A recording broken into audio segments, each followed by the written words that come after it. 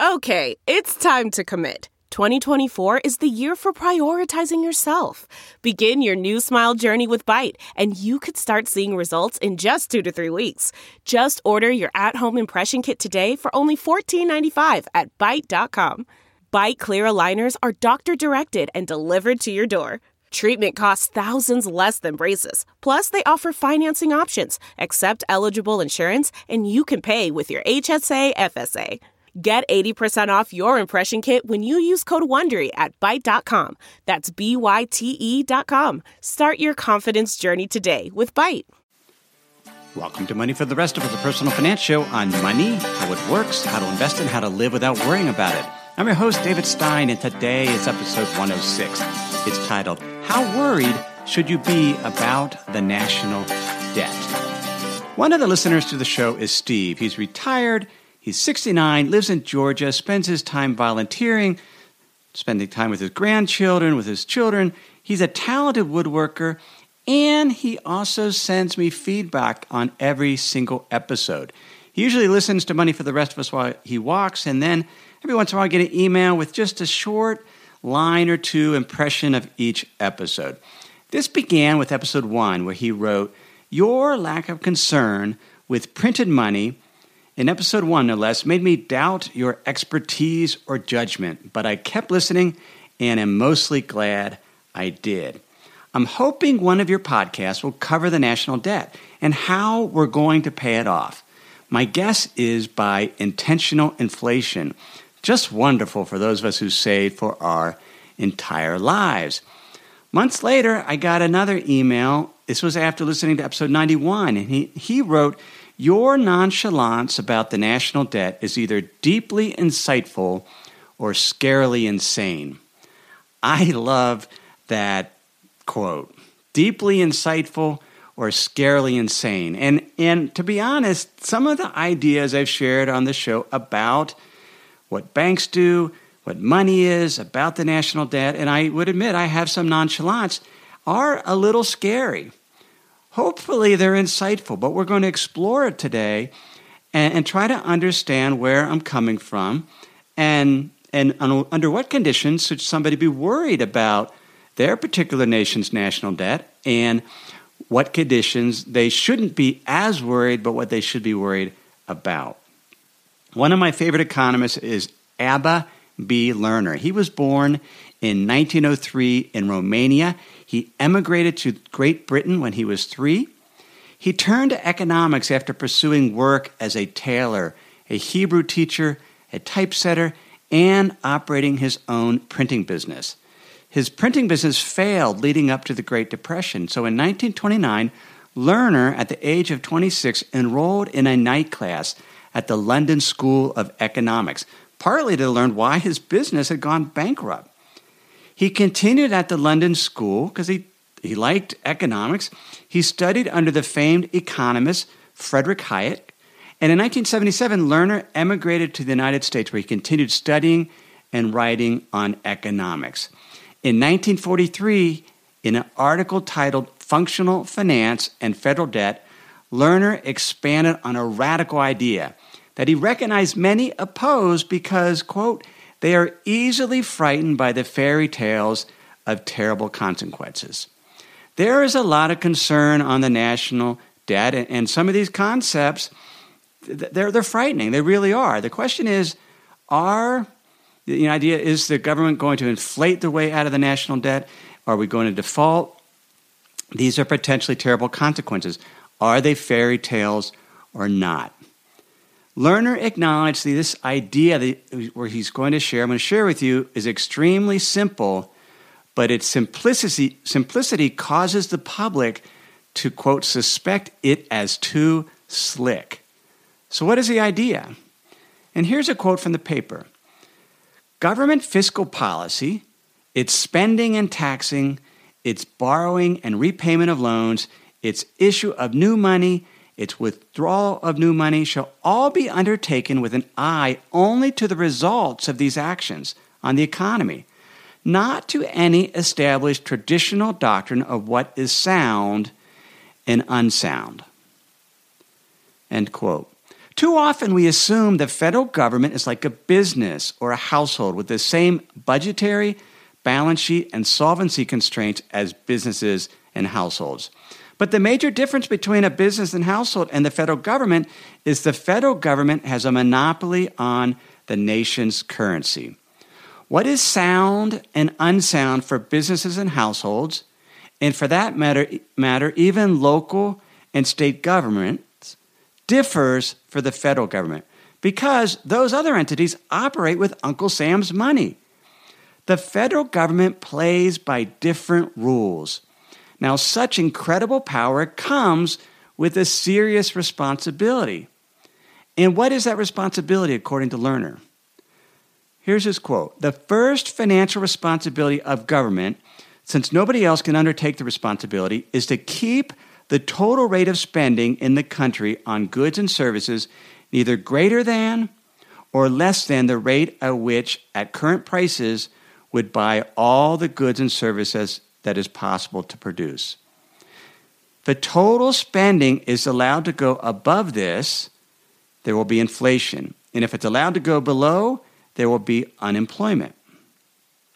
Continuing, the government can increase total spending by spending more itself or by reducing taxes so that taxpayers have more money left to spend. It can reduce total spending by spending less itself or by raising taxes so that taxpayers have less money to spend. By these means, spending can be kept at the required level where it will be enough to buy the goods and services that can be produced by all who want to work, and yet not enough to bring inflation by demanding at current prices more than can be produced. What's he talking about? Businesses produce goods and services based on the anticipation that there will be a market for those goods and services. And most of those goods and services are bought by households and businesses.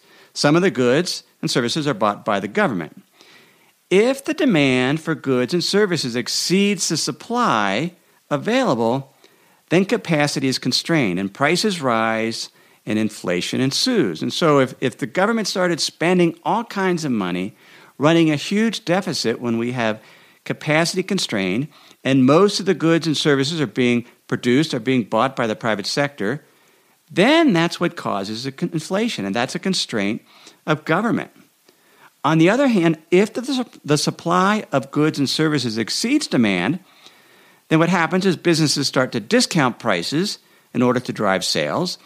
They lay off workers, and that will increase unemployment. Lerner argues the federal government can help ensure demand meets supply through its spending and taxing decisions, keeping both unemployment and inflation at bay. So does that mean the federal government should try to assess demand and supply and centrally plan a response? Very much a top-down economic management? No, that would be an impossible task. Lerner's focus is on total spending on goods and services within the economy, the vast majority of which are purchased by the private sector. The federal government can help ensure a supply-demand equilibrium by doing two things. It can provide a social safety net for those who are out of work through unemployment benefits, and it can encourage more spending by households and businesses by cutting taxes. In other words, they can help ensure an equilibrium, but do it through working through the private sector, not through top-down management. One of the most important things government officials and citizens can do is recognize the federal government is not a household or business, and consequently does not face the same constraints. Most of the time, due to the spending and saving decisions made by the private sector, the federal government will run a budget deficit year in and year out. And each year's budget deficit gets added to the national debt. I talked about in episode 42, All Countries Are Insolvent, why the federal government typically runs a budget deficit. The reality is, because the governments always run budget deficits and the national debt keeps growing, the national debt will never be repaid. And why? Because in order to repay the national debt, the federal government would need to run a budget surplus for years. That means the government would have to raise taxes and extract more money from the households and businesses than the government spends. Households and businesses would have less money. That would lead to lower total spending for the entire economy and reduced overall demand for goods and services. Businesses sensing lower demand would lay off workers. Unemployment would rise. That would lead to automated increases in government social safety spending through unemployment benefits and welfare. At the same time, household and business income would fall because the businesses are selling less, the employees, you have unemployment, and so net, the total workforce is paying less in taxes. Businesses are paying less in taxes, so you have lower tax revenue, more expenditures due to the unemployment benefits and other social safety net spending, what are known as automatic stabilizers. And then, so this ill-planned federal budget surplus, you can plan it, but it would quickly turn to a deficit. And once again, the national debt would increase. Now, the only time the government should raise taxes and run a budget surplus should never be to pay down the national debt. The only time it should do that is if total demand for goods and services exceeds supply, causing constrained capacity, which would lead to inflation. And that's what Lerner is saying, is stop worrying about whether what the government does is sound or unsound. We're talking about the federal government here. Focus on whether the government's actions, what's its impact on the economy. If the economy is near its capacity and inflation is at risk, then the central bank should be acting by raising interest rates, and the government should be responsible and potentially reduce demand by raising taxes and running a surplus. Now, that's a rare situation. We have persistently been below capacity at least since the end of the Great Recession. And so the government should be running a budget deficit. We shouldn't be worried about trying to pay off the national debt. One, it can't be done. But two, that's not the role of the government right now. The role is to make sure there's adequate demand on the margin. Raising taxes should never be done to fix the federal government finances in order to make it financially sound. Households and businesses and local and state governments need to be financially sound because they don't control their own currencies. Federal governments who control their own currency should focus on economic growth and controlling inflation, not soundness. But then this raises a question. Can't the national debt grow out of control? I mean, it just keeps getting bigger and bigger and bigger. The answer is yes. It is possible for the national debt to get too big. There are times when countries have defaulted on their national debt, but it is usually because they didn't control their own currency. They either were using currency, they were a foreign country and they were using the dollar, or their currency was tied to some other currency. In other words, it was pegged to some other currency. The other thing is their debt was denominated in a foreign currency. And the government was acting irresponsibly by stoking hyperinflation, by spending well beyond the capacity of the private sector to produce goods and services. When a country issues its own fiat currency, and by fiat currency, we're talking about currency that's not backed by anything, that has no intrinsic value.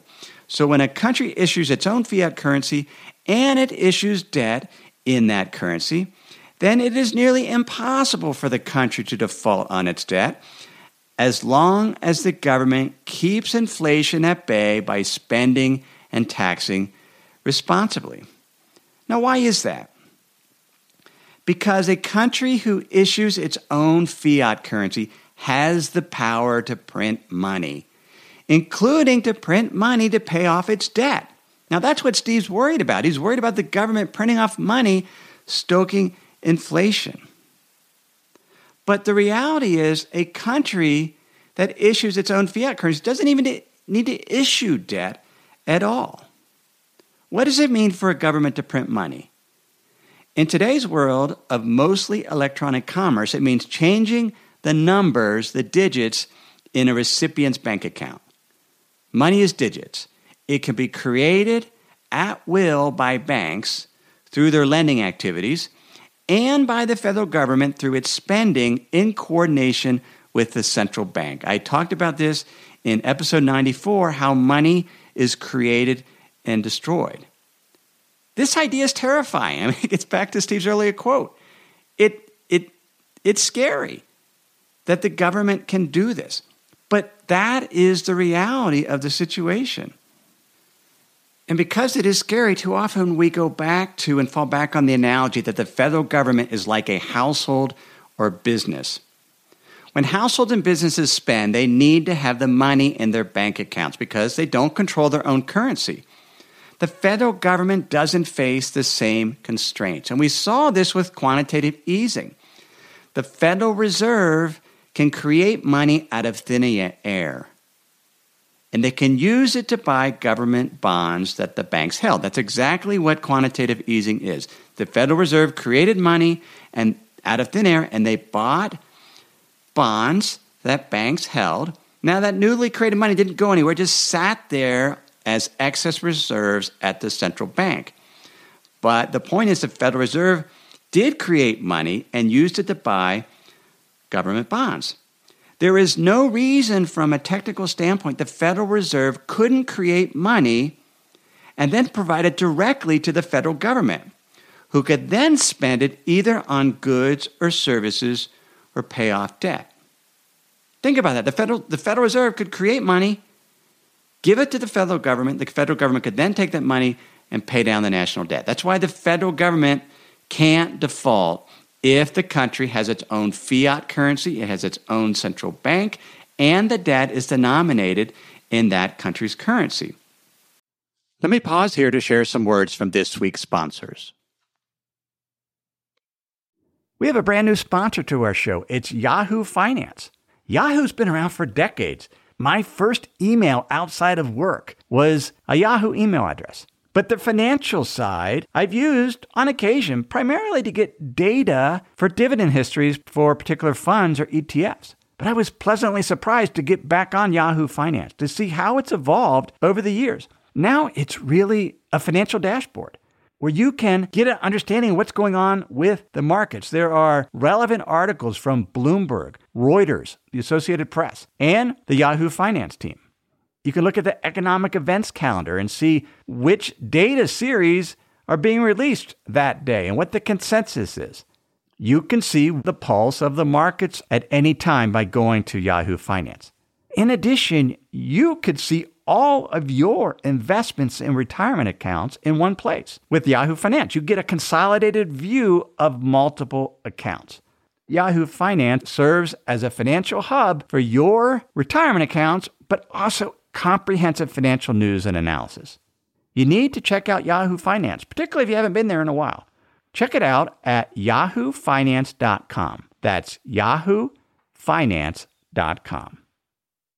If you've been using Mint to manage your finances, you know they shut down several months ago. Well, let me tell you about the budgeting solution, the financial tracking solution I've been using for the past number of months. It's Monarch Money. Monarch Money is the top-rated all-in-one personal finance app. It gives you a comprehensive view of all your accounts, investments, transactions, and more. You can create custom budgets like I've done. You can set goals, collaborate with your partner. And now you can get an extended 30-day free trial when you go to monarchmoney.com/David. What I like about Monarch is the ability to customize what I want to see. I have custom budget categories, and then I can go on to the dashboard and see where I'm above trend on some of my spending. I especially like that Monarch will never sell your data to third parties or show you ads. After trying Monarch myself, I understand why it's the top-rated personal finance app. And right now, get an extended 30-day free trial when you go to monarchmoney.com/David. That's monarchmoney.com/David for your extended 30-day free trial. Adair Turner is a British businessman and academic. He works for the Institute of New Economic Thinking. And late last year, he wrote a paper, The Case for Monetary Finance, and essentially political issue. You can get a copy of this paper as well as the paper that I mentioned by Abba Lerner at moneyfortherestofus.net. It'll be in the show notes. If you're a member of my Insider's Guide, I will already have emailed you these links as well as a summary article about what I'm talking about today. If you're not a member of my Insider's Guide, you can get that by signing up at moneyfortherestofus.net, or if you're a US-based listener, you can text the word Insider to the number 44222. I'll reply back with a text and you'll be all signed up. So Adair Turner wrote this fascinating paper, and it's about monetary finance, and he describes what monetary finance is. It is federal government running a fiscal deficit or a higher deficit than would otherwise be the case, which is not financed by the issue of interest-bearing debt. That's how the government typically works, right? The government runs a deficit, then they go out and they borrow money, they issue government bonds, and that gets added to the national debt. He's saying monetary finance is when the government spends money, but it's not financed by interest-bearing debt, but by an increase in the monetary base, i.e., of irredeemable fiat non-interest-bearing monetary liabilities of the government central bank. Exactly what quantitative easing was. The new money that was created that was used to buy those government bonds added to the monetary base. Now, Turner gives 3 ways that this could be accomplished, and it's in his paper. And I'm going to go ahead and quote. Here's the 3 ways. The central bank, the first one, the central bank directly credits the government current account held either at the central bank itself or at a commercial bank, and records as an asset a non-interest-bearing, non-redeemable, due from government receivable. He's talking about accounting. And that's essentially what money is. It's accounting. The central bank gives the money, it just debits the government account that's at the central bank or at a commercial bank. So suddenly the federal government has way more money. And then to offset that, the central bank puts on its balance sheet a receivable, non-interest bearing, that never has to be repaid, that the federal government owes the central bank. That's how it could be done. And then the federal government has more money that it could spend. Now again, what is the constraint of federal government? Not to spend too much to where it strains the capacity of the private sector to produce. That's the constraint. Inflation. The technical ability of the government to get as much money as it wants, that's not a constraint. The other things that can be done, so that was the first thing. The second, the government issues interest-bearing debt. So just like it does today, it issues government bonds, which then the central bank purchases, holds, and perpetually rolls over, buying new government debt whenever the government repays the old debt. And then it returns to the government as profit the interest income it receives from the government. In this case, the central bank must also credibly commit in advance to this perpetual rollover. He's describing quantitative easing. The government was issuing bonds, and then the central bank would purchase those bonds. They worked through the commercial banks, but that's essentially what it was. And then the third thing the government could do is it could issue interest-bearing debt, which the central bank purchases, which is then converted to a non-interest-bearing, non-redeemable, due from government asset. So they could give the government the money. It could just immediately go on the balance sheet of the central bank as non-interest-bearing. It could have been interest-bearing debt the government issued that the Federal Reserve or the central bank purchased in the open market or directly and converted it to non-interest-bearing. But the idea is there will be a perpetual liability that the federal government owns the central bank that never gets repaid. In return, there's this newly created money. That is a powerful privilege and responsibility the federal government has. They have the ability to access unlimited money from the Federal Reserve. And because of that, holders of U.S. government debt should not be overly worried about default. They should be more worried about inflation that could result if the government creates too much money at a time when the private sector is already producing goods and services near its capacity to do so. Now, what are the conditions? You need to have your own fiat currency. You need to have your own central bank that you can control. And the debt needs to be issued in your own currency. Those are the conditions to access this incredible, powerful tool. The European Union member countries don't have that. If you own European Union bonds, debt from Germany, debt from France, debt from Greece, you should be worried about default. Those countries have issued bonds in their own currency. Well, no, in a currency, the euro, which they don't control. They don't have ultimate control. And those governments cannot coordinate with their respective central banks, so essentially print money to meet those debt obligations. So there, it becomes a concern, is the government national debt balance sustainable? There's a paper by Richard Kogan, Chad Stone, Bryn Da Silva, and Jan Rajewski. It was published by the Center on Budget and Policy Priorities. It's called Difference Between Economic Growth Rates and Treasury Interest Rates. Significantly affects long-term budget outlook. The Center for Budget and Policy Center on Budget and Policy Priorities is a nonpartisan research and policy institute. Their websites say they pursue federal and state policies designed both to reduce poverty and inequality and to restore fiscal responsibility in equitable and effective ways. I don't know if they believe the government can create as much money as they want, but they did do an interesting study. Let me quote. It says, for decades, analysts have made budget projections that extend 25, 50, or even 75 years into the future. Most generally show that debt as a percent of the economy, or as a percent of GDP, the debt ratio could eventually rise to economically dangerous levels. That's in large part because the government is running primary deficits, budget deficits, and these primary deficits are projected to continue at least through 2040 because revenues will not grow fast enough to offset the rise in baby boomer health and retirement costs. So they're talking about the U.S. government here, and we just saw that this is not an issue for the government because technically it can create the money to meet those needs.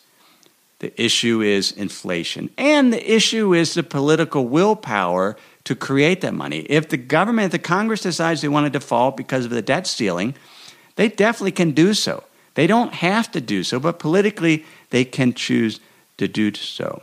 Let me continue with this quote. It says that the main reason why last May the Center on Budget projected that debt would rise as the share economy through 2040. This is, I guess, the same group. But then they go on to say, another reason why these projections show debt rising to potentially dangerous levels is that they assume interest rates will exceed economic growth rates. If that occurs, the debt ratio will rise even when the primary deficit is zero because the borrowing needed to finance interest payments will rise as a percent of the economy.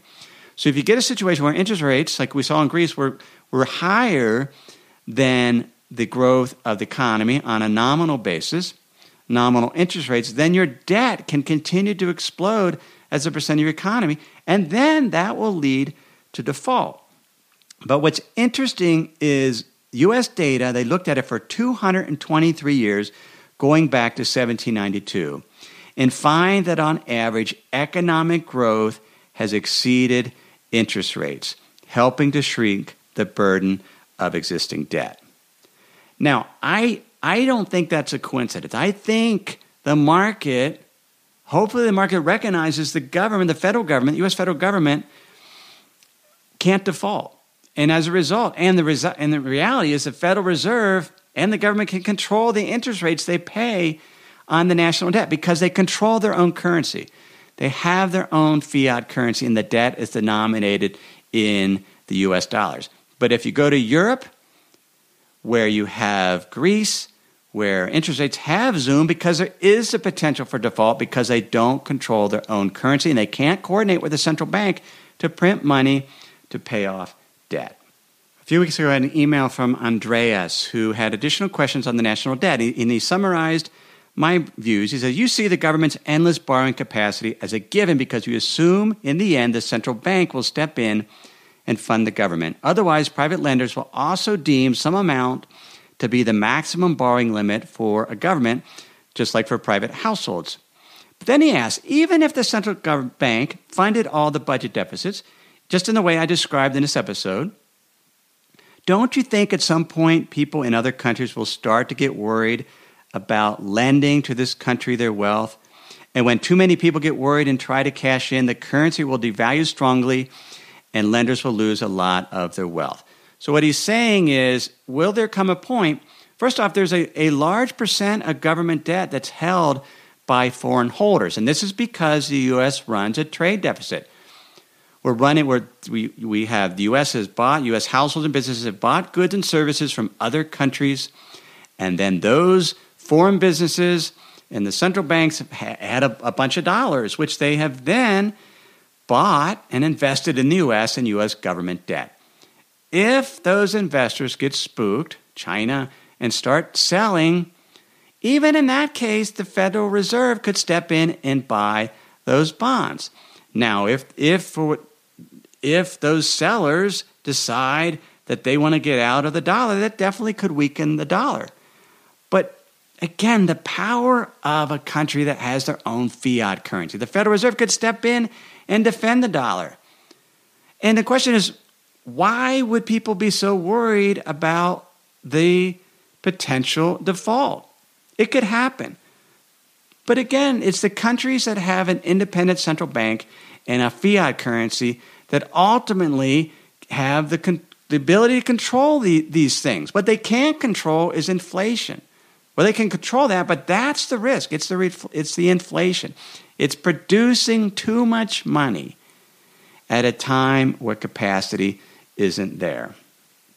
The final thing, though, as I've thought about these, and I'm going to go just a little bit over, is just this idea of helicopter money.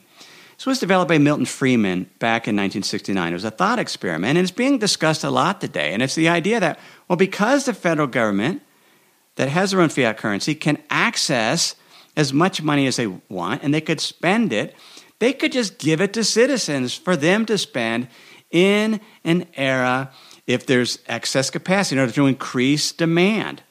Yeah, they could work that way. It would be an interesting experiment. And I ran this by L'April.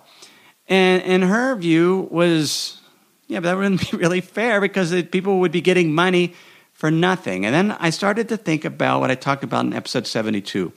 Will a robot take over your job? What if the private sector got so efficient at producing goods and services that there was a huge amount of unemployment because we already had what we need in terms of goods and services, and yet they could produce with very little effort with robots. In that case, the government could use these tools to access money, and they could actually hire workers. They could provide a job guarantee to workers to do things that the private sector isn't producing because there isn't an economic incentive. Beautifying parks. They could hire people to visit the elderly in nursing homes. Just niceties of life.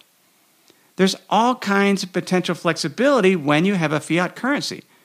And do the ideas sound insane? A little bit. But they're technically feasible, but governments still have constraints. Government leaders have to be responsible stewards of this responsibility, not to create too much money during a time in an era where the economy is running at full capacity. That's not where we are now, and that's why you're seeing some of these discussions on helicopter money and other concepts. We'll see how it turns out. But the point is the government, the federal government, the U.S. government is not going to default on their debt unless politicians choose to do so. Technically, they don't have to, as well as Japan is in the same situation. The UK has monetary sovereignty. Countries that don't are those that have outsourced their currency either to a central authority, such as the European Union, or there's some countries that use the dollar as their currency, or they're specifically paid to the dollar. Having said on that, in my personal portfolio, which I show at the holdings and my allocation weights on the Money for the Rest of Us Hub, I don't have many U.S. government bonds nor many developed markets bonds because the interest rates are too low.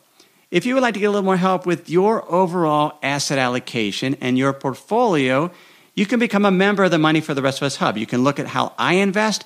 You can look at model portfolios to see how you can invest for more conservative investors, moderate investor, more aggressive investor, all kinds of education and help, including understanding how fixed income works, as well as equity and other asset classes. You can get information on that at the moneyfortherestofus.com. You get show notes for this episode, as I mentioned, at moneyfortherestofus.net. That's where you can sign up for my Insider's Guide. And everything I've shared with you in this episode has been for general education only. I've not considered your specific risk profile. I've not provided investment advice, simply general education on money, investing, and the economy. You might have noticed this episode a little bit more of an echo than other episodes. We moved out to the farm. I'm still trying to get my studio set up so that the sound quality is there. That's why you hear it in this episode. Have a great week.